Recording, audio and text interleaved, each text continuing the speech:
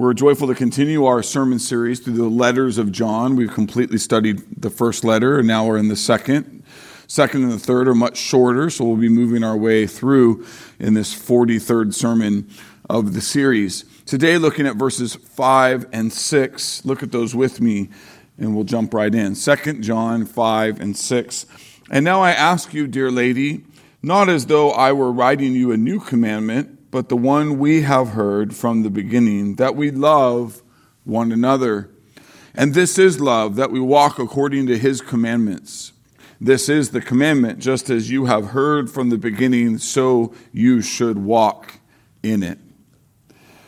John refers to the audience here, now I ask you, dear lady, brings a request.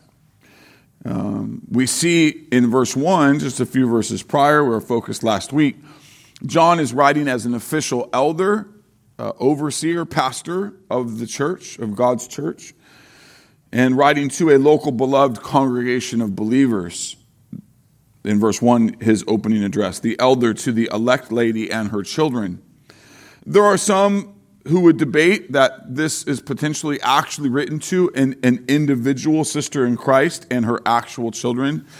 Again, I align with those who believe that John is writing to a congregation of believers. Either way, they're saved ones, and the counsel is good for them and remains good for us. Like I spoke last week, it is not uncommon for the New Testament writers to refer to the church in the feminine, for we, together, male and female who are redeemed, are the bride of Christ. It is also not common for the New Testament authors to refer to the body of believers, we who are many, as one, to refer to us in the singular. Paul speaks to this very well in his first letter to the Corinthians, chapter 12, verse 12 and 13. For just as the body is one and has many members, all the members of the body, though many, are one body. So it is with Christ. For in one Spirit we were all baptized into one body, Jews and Greeks, slaves or free, and were made to drink of one Spirit. So whether male or female, young or old, black or white, we who have been redeemed by Christ's blood and adopted by the Father are united into one family, one body, one congregation of blood-bought believers.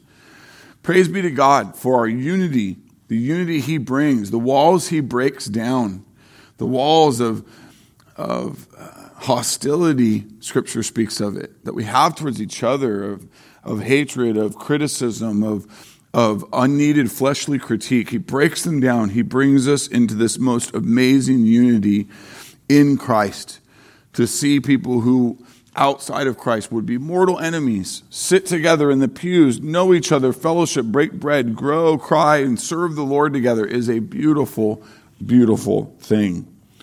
John's affection for these that he's writing is seen in a couple other details we have here in this opening verse. In verse 5, our focus today before we get to 6.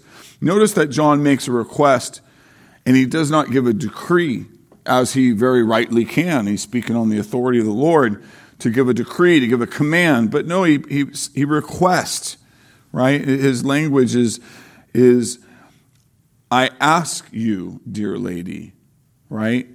And so in that, there is just a pastoral touch, maybe a more loving posture, and just his affection for those that he's writing.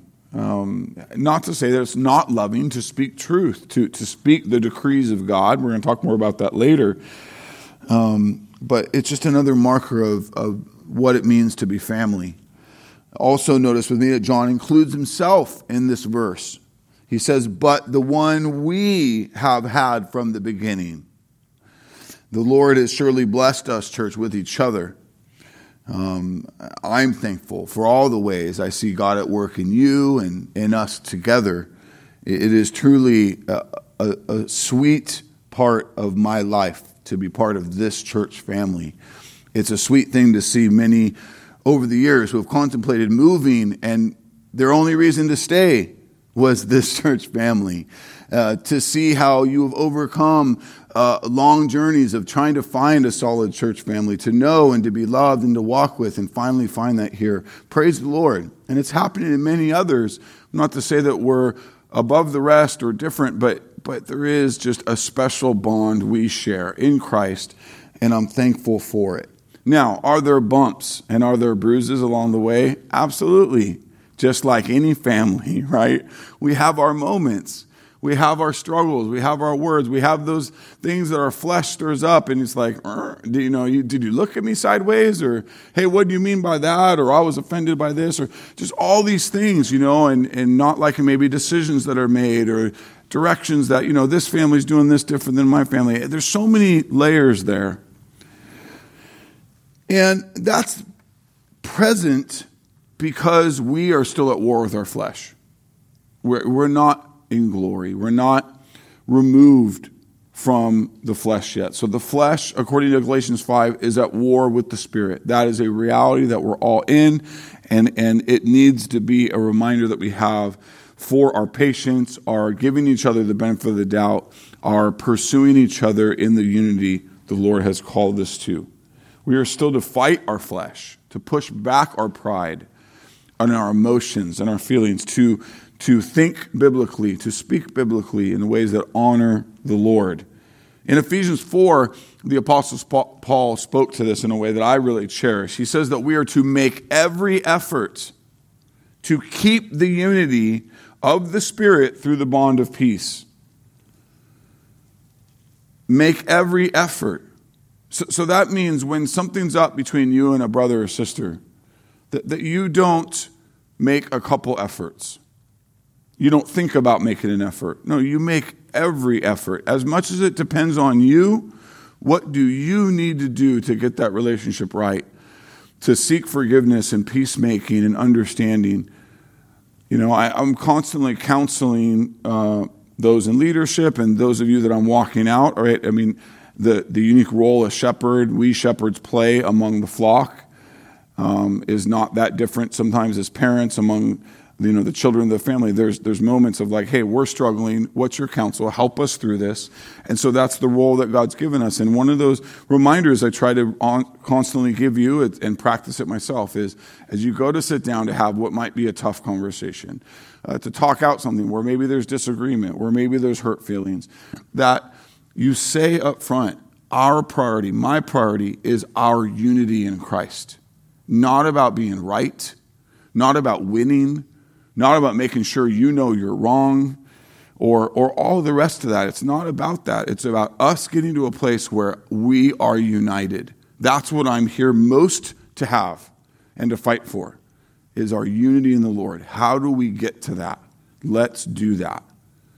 And if we're struggling to do it on our own, then we'll bring in another to help us do that. So we'd be humble, we could be helped, and we could get there, right? And so, church, let us make every effort, not a couple efforts, every effort, that we would come humble, that we would be practicing unity together, that there's nothing that stands between us.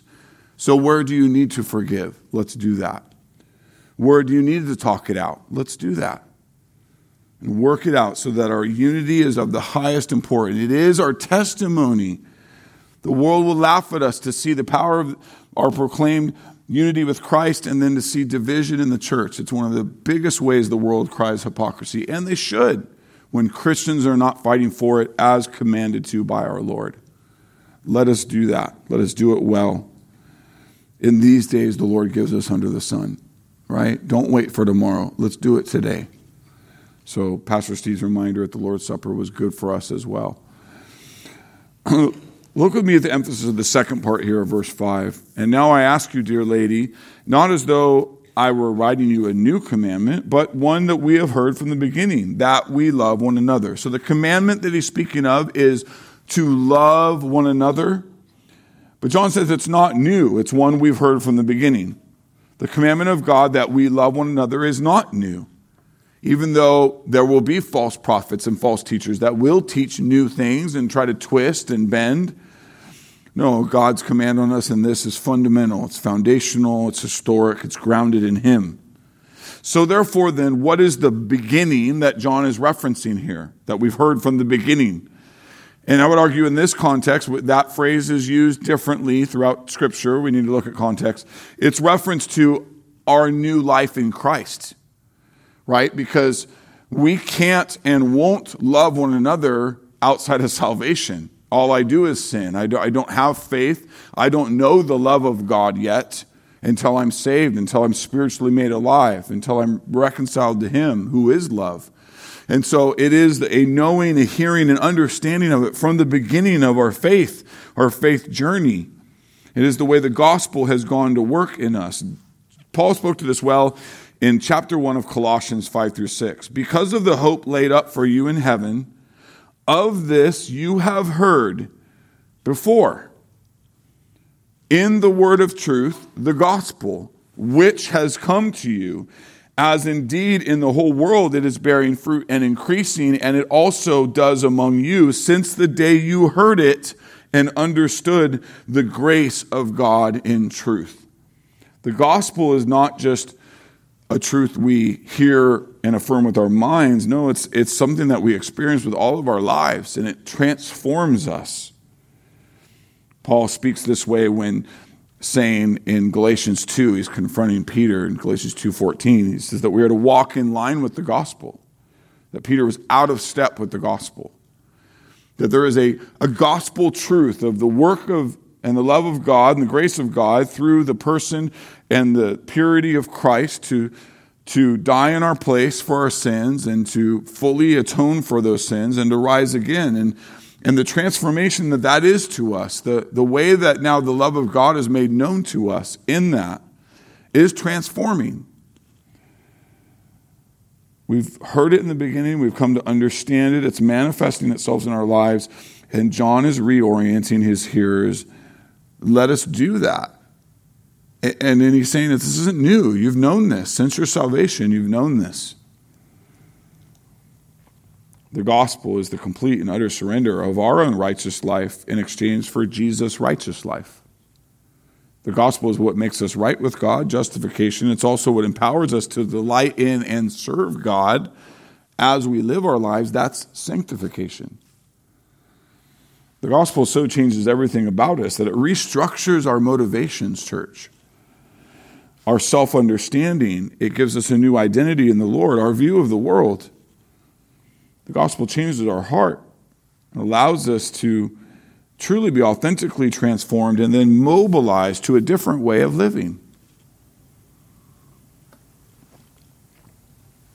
We cannot, we need not ever move beyond the gospel. There can only be a different gospel, which is no gospel at all, Scripture says. It is not good news. Apart from the gospel of Jesus Christ, there is no forgiveness of sins, no hope, no transformation in Christ likeness or to love in the love of God. Disciples Church, we must hold fast to the true gospel, that which has transformed us from the beginning of our faith, and let it go to work in us every step of the way. The love of God has been put on us in the most amazing way, and then, therefore, we turn to put it on each other, to love one another as the proper response to God's love at work in us. Consider another place that this is highlighted in John's first letter, 1 John chapter 3, verse 11. For this is the message that you have heard from the beginning, that we should love one another. So he's saying, Christians, blood-bought family, this isn't new. You've understood this at your salvation. This command is clear. It's a part of our new covenant reality. Let us do this. Let us live this out. And so what does this ministry of love look like for one another? And therein lies a key aspect. This is special for the church. That's the one another part. It's special in this. The love of God is made manifest towards us who He's saved in the most special way in Christ. It's special for those of us who have trusted Jesus and have experienced and will continue to experience God's love in our new life in Christ. It is a love that those who deny Christ are separated from, for they do not know the love of God. They cannot. They do not have faith. They are separated from him. And it is a love, church, that we who belong to him are to live out for one another. Now, I alluded to it a moment ago. I'll say it more clearly. This is a command to love one another. So this is different than the other commands we see in Scripture where we are to love our neighbor or to love our enemies. That can include those who are not of faith. And we are to have that witness and that testimony, but that's a different tier of application. Really, John is focused on the uniqueness of our love for one another, those who belong to Christ, those who are in the church, not just our local church, but the church global. What we must understand is that Jesus is the source and the pattern for what this love looks like. We must know the depth by which we've been loved to then mobilize and fuel and rightly send us forth to love others as we've been loved by God, right? And so to go there, we could go no further than a simple place like Romans 5:8. In Romans 5, Paul does the most amazing job of walking through the substitutional atonement of Christ and specifically the uniqueness of our state prior to our salvation. God proves his love for us in this. While we were still sinners, Christ died for us. And later in verse 10, if when we were still enemies, we were reconciled to God by the death of his Son. This is good for us to know and to remember and never lose sight of, Christian, that God's love was appointed and poured out for us, his chosen ones, his elect, in his perfect time. But when our performance was more than lame, we were active enemies of his. How is that helpful then in fueling my love for you all and your love for each other, for our love for one another? It's helpful because there's going to be days where your brother or your sister is really lame.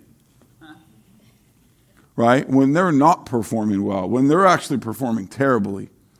And maybe they're really after you. And really they're in bad shape.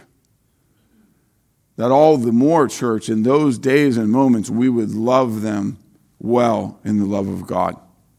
Remembering, never forgetting his love for us, put on us in the state we were in, right? And if they belong to the Lord, then they will repent and they will go forth with us. And if they never belong to the Lord, then they will have proven to not be one of us, continue in their sin.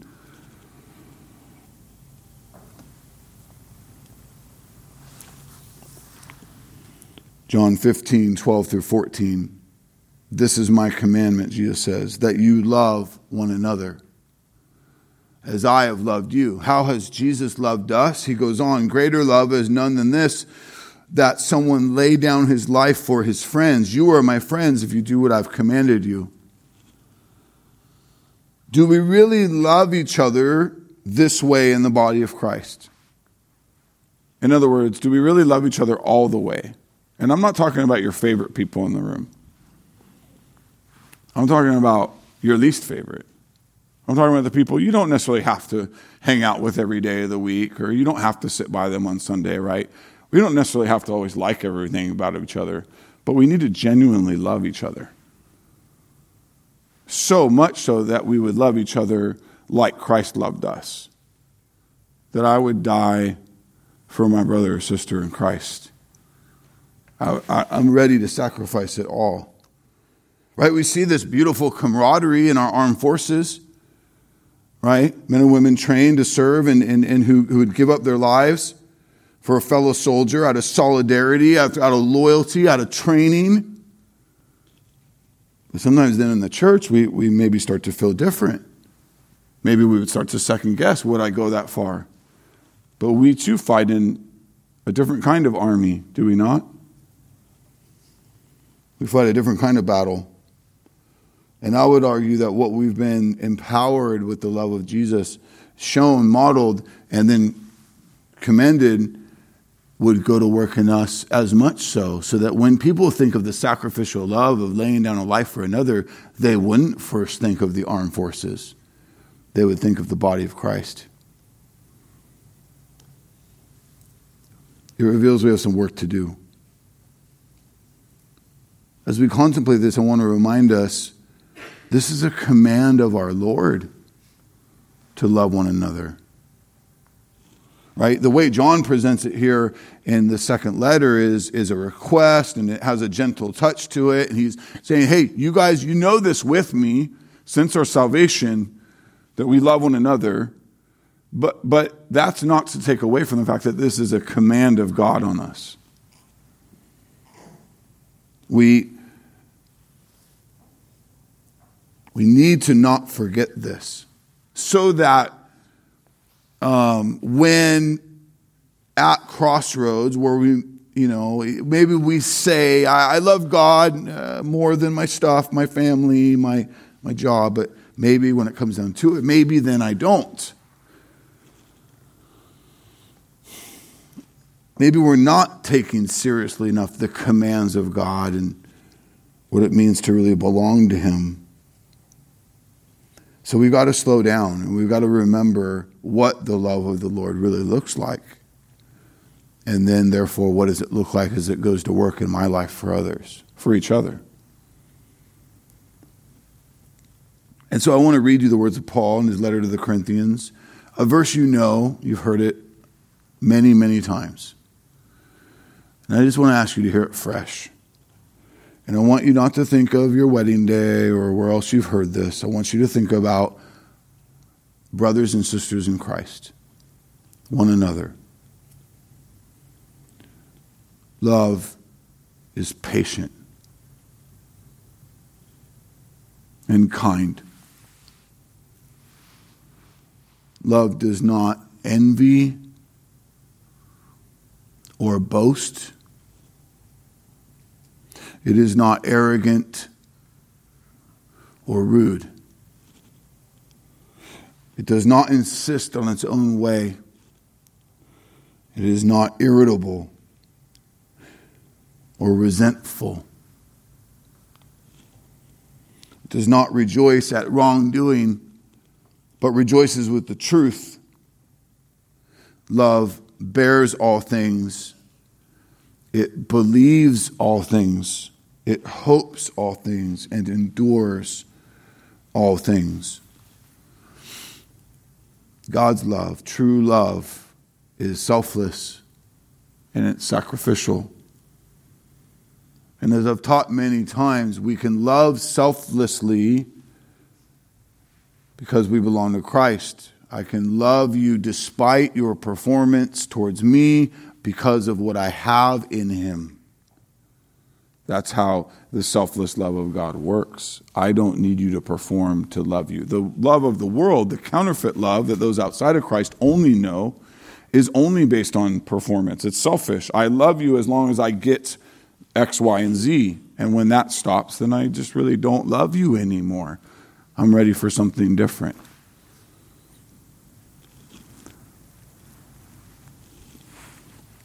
Church, we have to love one another with the selfless, sacrificial love of the Lord. The definition of sacrifice is that it costs you something. You give up something. Sacrificial love means we love when it's not going your way. We love because Christ loved us, not because of others' performance. And so I just ask you, what are you giving up to love each other well? That's the measure of our sacrifice. Not that they owe you, but that it's your joy in Christ to be sacrificial towards them in love. Again, think of those who maybe are harder to love. Maybe those who you don't like as much. They rub you wrong. They do their lives different than you. Your love for them needs to be just as much, because it's not fueled by them. It's fueled by Him. Your heart in Christ, moved by Christ, I get to sacrifice what I want to love this brother or sister in Christ. I get to love like Christ loves. That's the gospel at work in us, Christians. And so I ask you, take a moment. Let's really do business with this, each one. A situation you've been in maybe lately, or maybe in your lifetime, that has been hard. Hard to show love to that person, that family. How is the sacrificial and selfless love of Christ at work in and through you in that situation? For peace and endurance, all the things I just read. If you are stuck in thinking, I really don't want to love them sacrificially, I want what I want, and I'm burdened by this command, then see it not as gospel in you, but as you taking hold of some kind of religion or duty.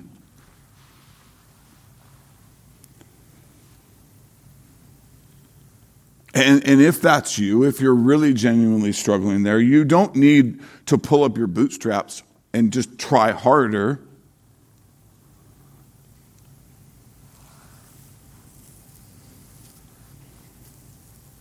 You need more of Christ.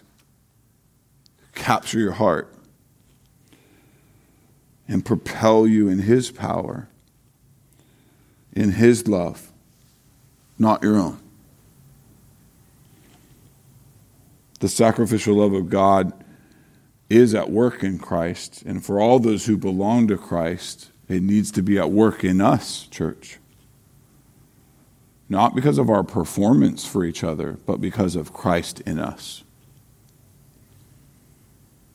Robert Yarbrough is an author, theologian, who once wrote, "Love has its existence and dynamic not first of all in human ethical expression, but in the living Christ." Christ in you is why you will love others before yourself. That's the why. Christ in you is the how you will love others before yourself. Christ is the active agent in our lives, in the lives of the redeemed, to bring His attribute, God's attribute of love, to bear on each other.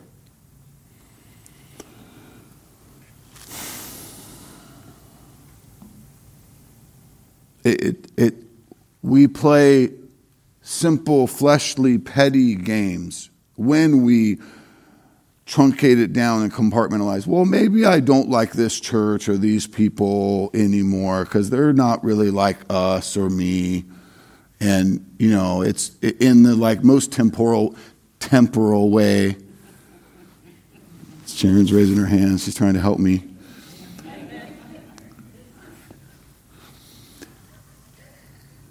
Thank you, sister. Let her do that. I don't need 18 of you doing it. That we really love each other. That we cut through the shallowness of just the differences and the nuances and who we are. Christ is the common thread that binds, that breaks us through the way the flesh wants to get caught up in the other stuff. Ian Hamilton once said it well about Christ's love at work in us Christians. Christians are to be a walking advertisement for the gospel, showing in our love for one another the transforming power of the Spirit of Christ in our lives. Love for Christ and the people of Christ is the distinguishing mark of the new age inaugurated by Christ.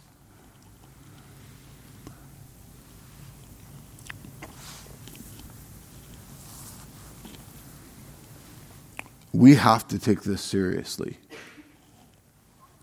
Or our testimony is a joke. You could know a lot of songs. You can know a lot of scripture. You can be really committed. You can give a lot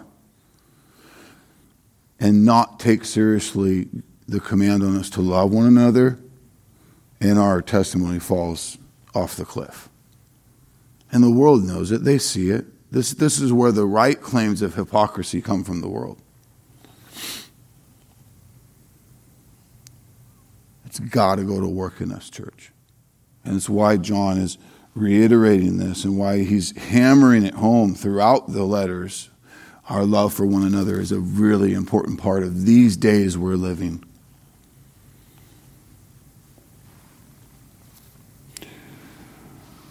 I want to remind you of one more thing in considering our practice of our love for one another, our ministry of love for one another, that you would keep in mind that Christian love, the love at work in us in this time of sanctification where we're not in glory, we're not done with our fight against the flesh, that it is therefore a growing thing.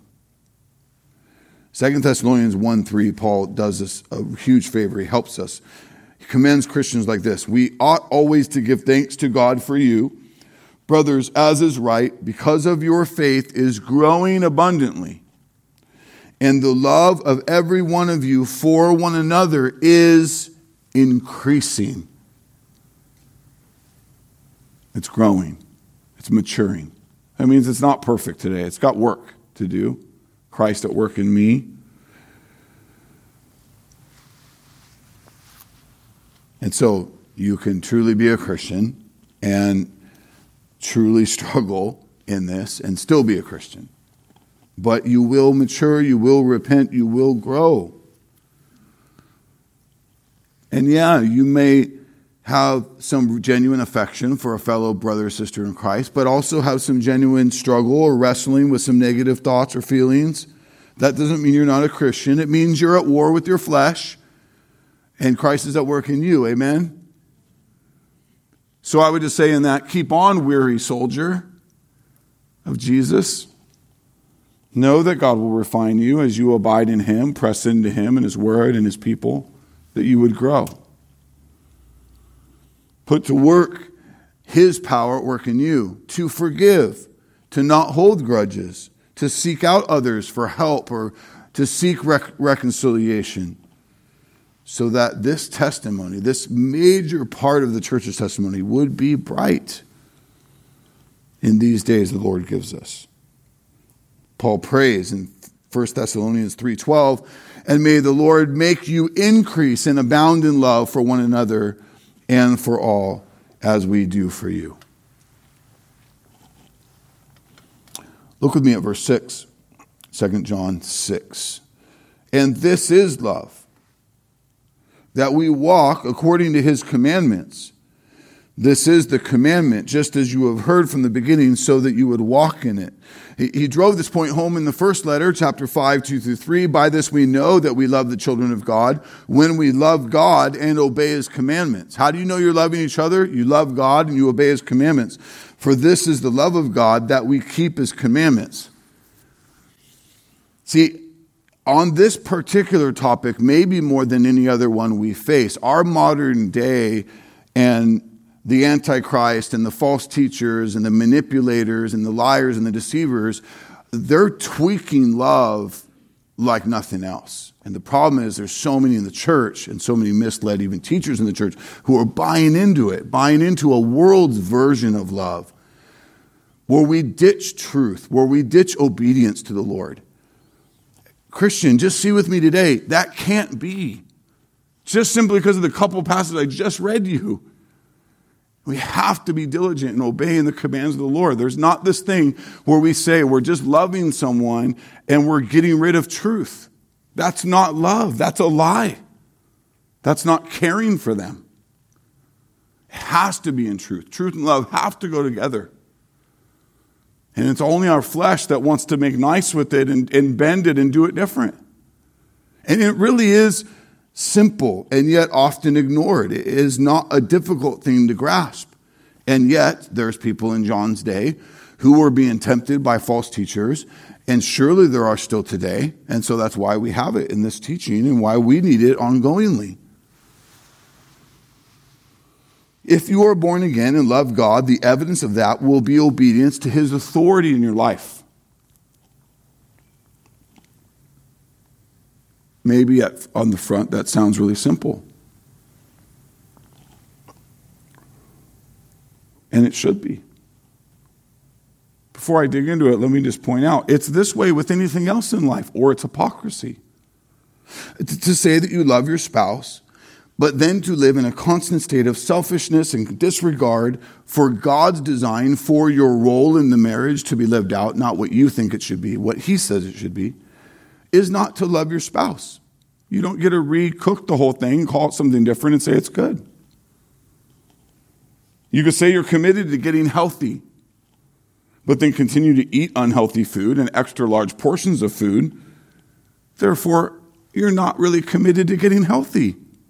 You can't just say it and then do something different and call, hey, but it's still good. No, it's hypocrisy. It's not true.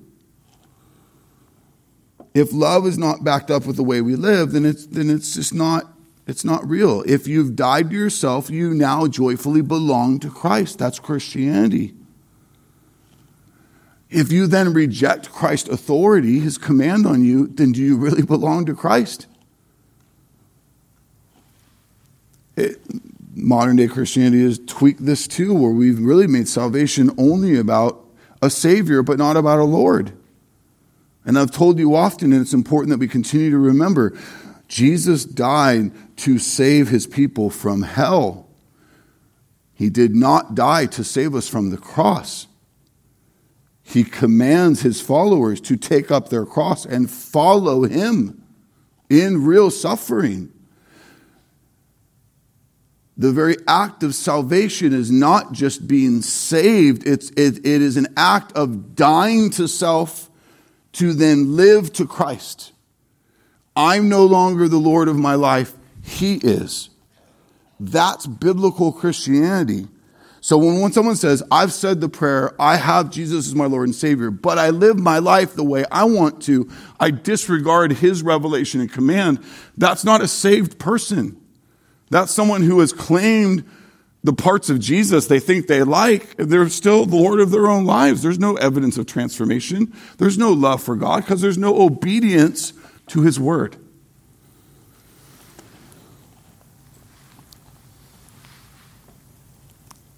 1 John 3:24, whoever keeps his commandments abides in God and God in him. And by this we know that he abides in us in the Spirit whom he has given us. Obedience to his commands, church, is so critical. In one of the most special places in the Old Testament, when God's talking about new birth, it is so clear. Listen, Ezekiel 36:25-27. I will sprinkle clean water on you, and you will be clean. And I will cleanse you from all your filthiness and from your idols. Moreover, I will give you a new heart and put a new spirit within you.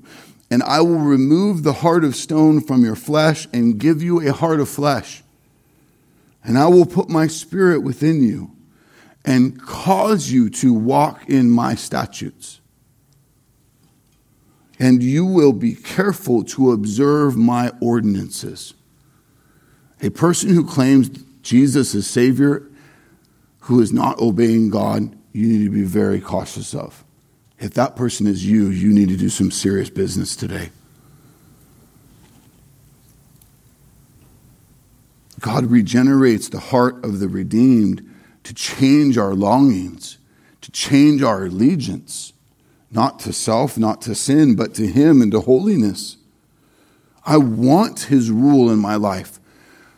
For the true Christian, this is one of the sweetest parts of our new identity. I'm a slave to Jesus.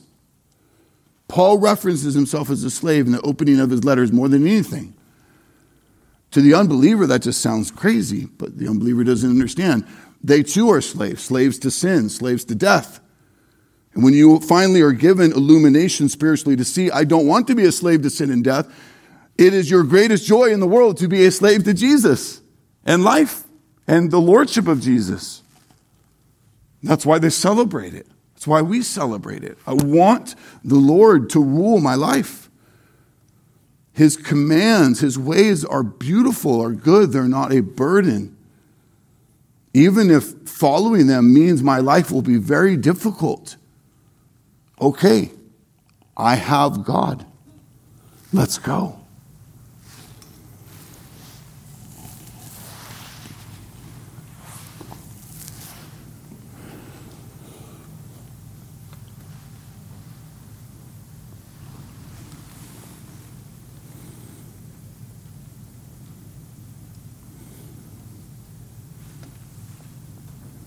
God's laws, his commands, are so good for us that by faith we follow them, we trust him. Jesus said, if you love me, you will keep my commandments.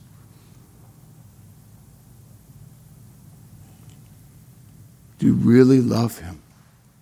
Because if you do, you'll obey him. Even when that's really hard. Even when that might mean that in truth there's confrontation with a beloved family member and that relationship might fall apart. Or there's accountability with someone. Or there's honest repentance by yourself that equals some real consequences that you'll go through in your life. You cannot love Jesus and disregard the fact that he is God. To know that he is God means you will submit to him. To say you love God means you will love to be ruled by him. We obey because we're redeemed, given new life in Christ, a new heart for God, longing for God. And it won't be a burden to us. The true Christian rejoices that I'm done doing it my way. My way was so failed. Praise the Lord. His way is so good.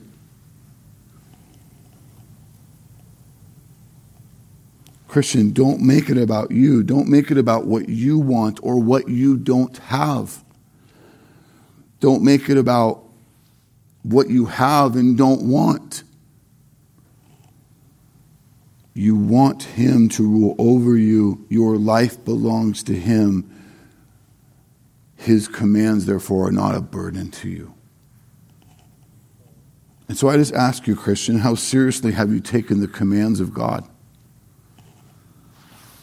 Are you guilty of knowing what God says you are to do, but you still rationalize doing what he forbids or not doing what he commands? Not only is that detrimental to your own life, but it is majorly detrimental to our testimony. The saved will obey the Lord. And therefore, we will love one another.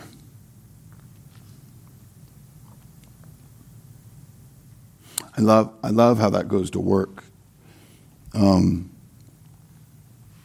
It should be very regularly at work in us.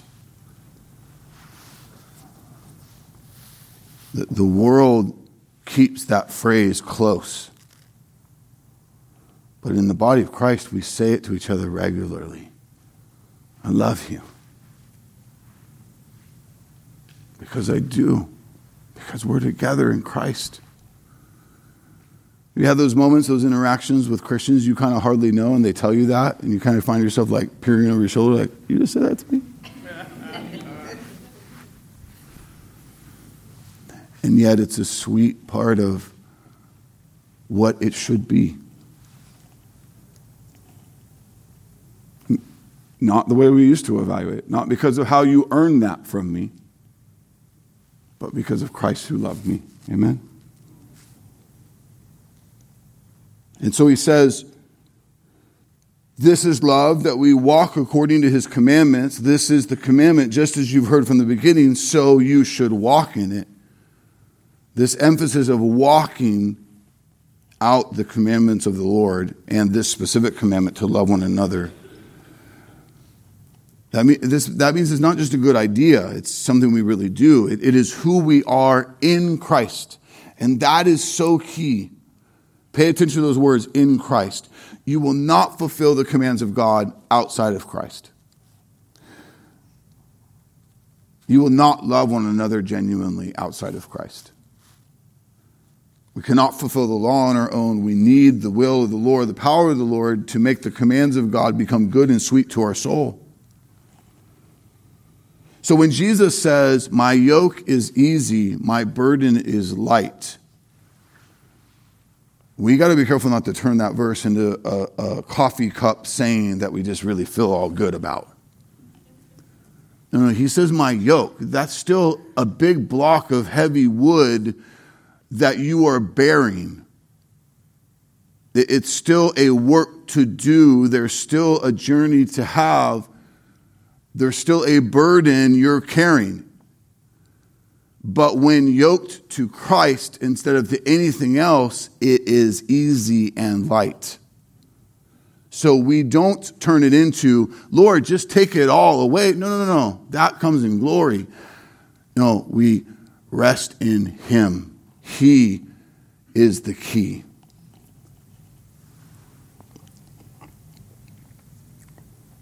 When Paul says to the Romans in Romans 12:2, do not be conformed to this world, but be transformed by the renewal of your mind, that by testing you may discern what is the will of God, what is good and acceptable and perfect. When we're yoked to Christ, we're renewed in our mind by the Spirit of God, by the Word of God, the commands of God, and they're good, they're acceptable, they're perfect. Church, I pray that we see God's ways. His commands are good. They're not only good, they're best. They're not only best, they're perfect.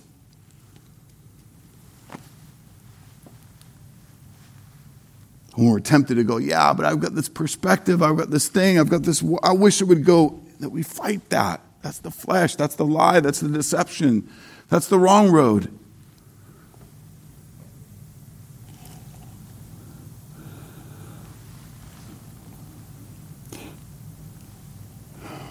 King David got this. In Psalm 19, 7 through 11, I love these words. He says, the law of the Lord is perfect, reviving the soul. The testimony of the Lord is sure, making wise the simple. And you've seen it, church. I'm hearing testimonies coming out of your homes, out of a new generation of kids and siblings and even spouses who are growing in God's truths, and it's producing a fruit. The testimony of the Lord is sure, making wise the simple. Just this week, I really wondered, how are my second generation of children? I have my 3 by birth. They're 17, 15, and 14, and we have 3 by adoption that are 7, 4, and 2, right? I'm going to be a parent until I'm old. Pray for me. Jennifer and I talked about that this week, right? There's a lot of tears. We were sitting up on my dad's deck Friday night, just the two of us under the stars, and talking about needing to have our diligence to have a good trust written and plans and what if the Lord, right? And how does that look and what does that look like? And in tears, we just rejoiced that we have this awesome church family, that our kids will be fine. They'll be good, right? Praise God for us, for this, for what He's done in us. But this week, my 7-year-old, again, I'm going like, how does she process Grandpa's dead? Like, that's hard at that age. That's young.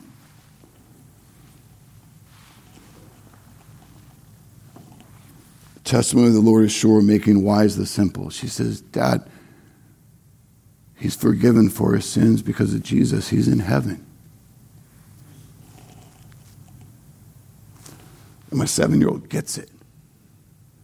The testimony of the Lord is sure, making wise the simple. The precepts of the Lord are right, rejoicing the heart. The commandment of the Lord is pure, enlightening the eyes. The fear of the Lord is clean, enduring forever. The rules of the Lord are true and righteous altogether. More to be desired are they than gold, even much fine gold, sweeter than honey and drippings of the honeycomb.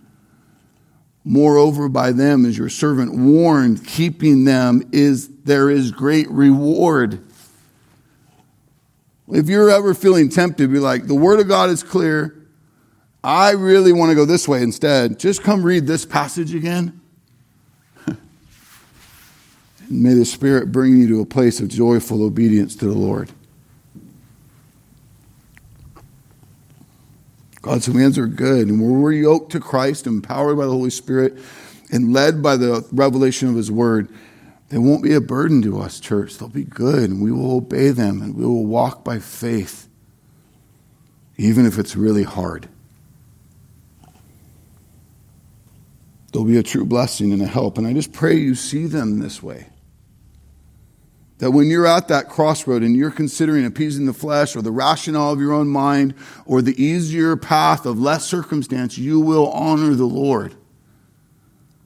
When temptation is knocking on the door and it's tempting, you will turn, you will flee, you will trust in the Lord.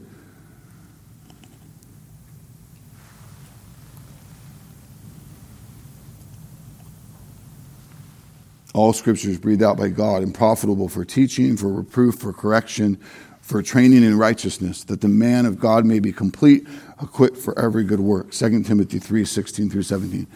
Christian, no matter where you're at in this journey, the Lord has blessed you with yoking you to Him, with giving you the Spirit, and entrusting with you the Word of God. Abide in these things. And mature and grow, and don't be done growing. That we would love one another, and that part of our testimony would be a sweet and potent part of our days here on earth. It's a growing thing, like I said earlier. Don't be done. And can I just say to you who are a little older, don't think you're beyond the needed changes and confession and repentance and sanctification. One of the other sweet conversations I had this week was with my dad's pastor from the community he lives in up in the mountains, Auberry. And he shared that God ordained that he would walk with my dad in a uniquely kind of tough season. Rich season in one hand, the Lord really did a sweet work in my dad. He confessed to me, he said, I think the Lord took your mom home early because He wanted more of my attention. And He did. My dad really grew in a lot of ways in his faith and his theology and walking with us in this last season. It was really sweet. But he also had some really tough stuff. And if you know my dad, there's tough stuff. My dad can be super difficult. And he said, Josh, he said, 73-year-old, like most guys in their 70s, 80s, 90s, they don't change. They don't show humility to go a different course, to be willing to admit they got it wrong and they want to honor the Lord. He said, I watched your dad do that on a number of occasions in a way that was really sweet. And I'm thinking of my very difficult, driven father. And I just wept and just said, praise God. That's the power of the Holy Spirit. That's the work of the Lord.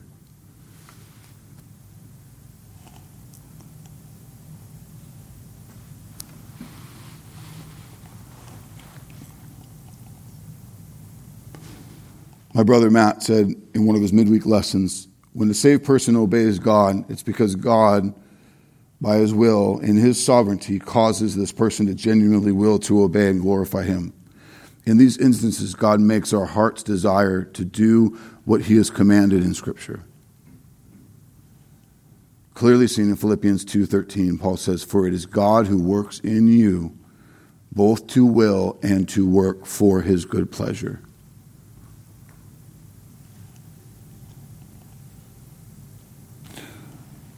I just pray God's doing that work in each of us, to genuinely give us that desire to honor Him despite what it will cost, to look to the Savior, and trust in Him, and walk according to His commandments.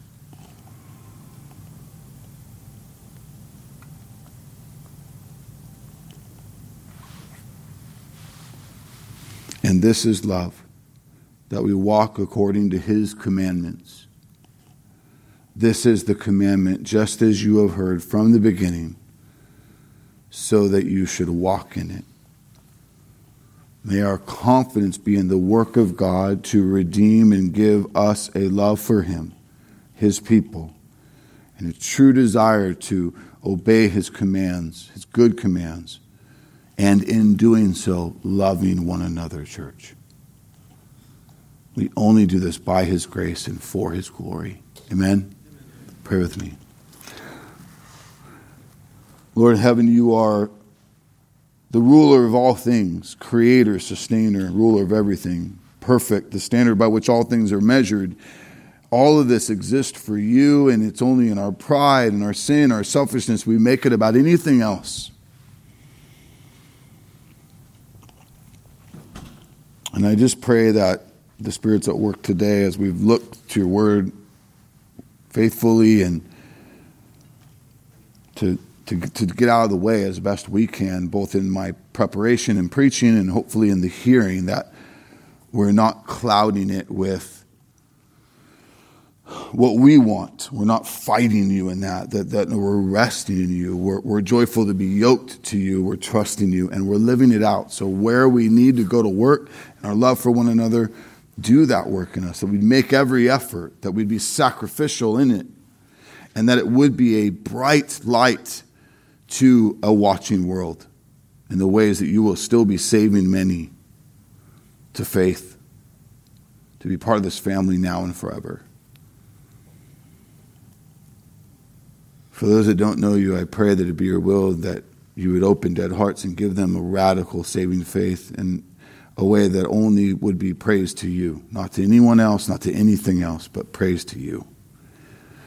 And so even together as we contemplate the gospel today in this closing song, the mystery that's been revealed, that we would behold it. When we behold something, we really look intently, closely, movingly at it, and that the gospel would go to work in us in a new and fresh way today.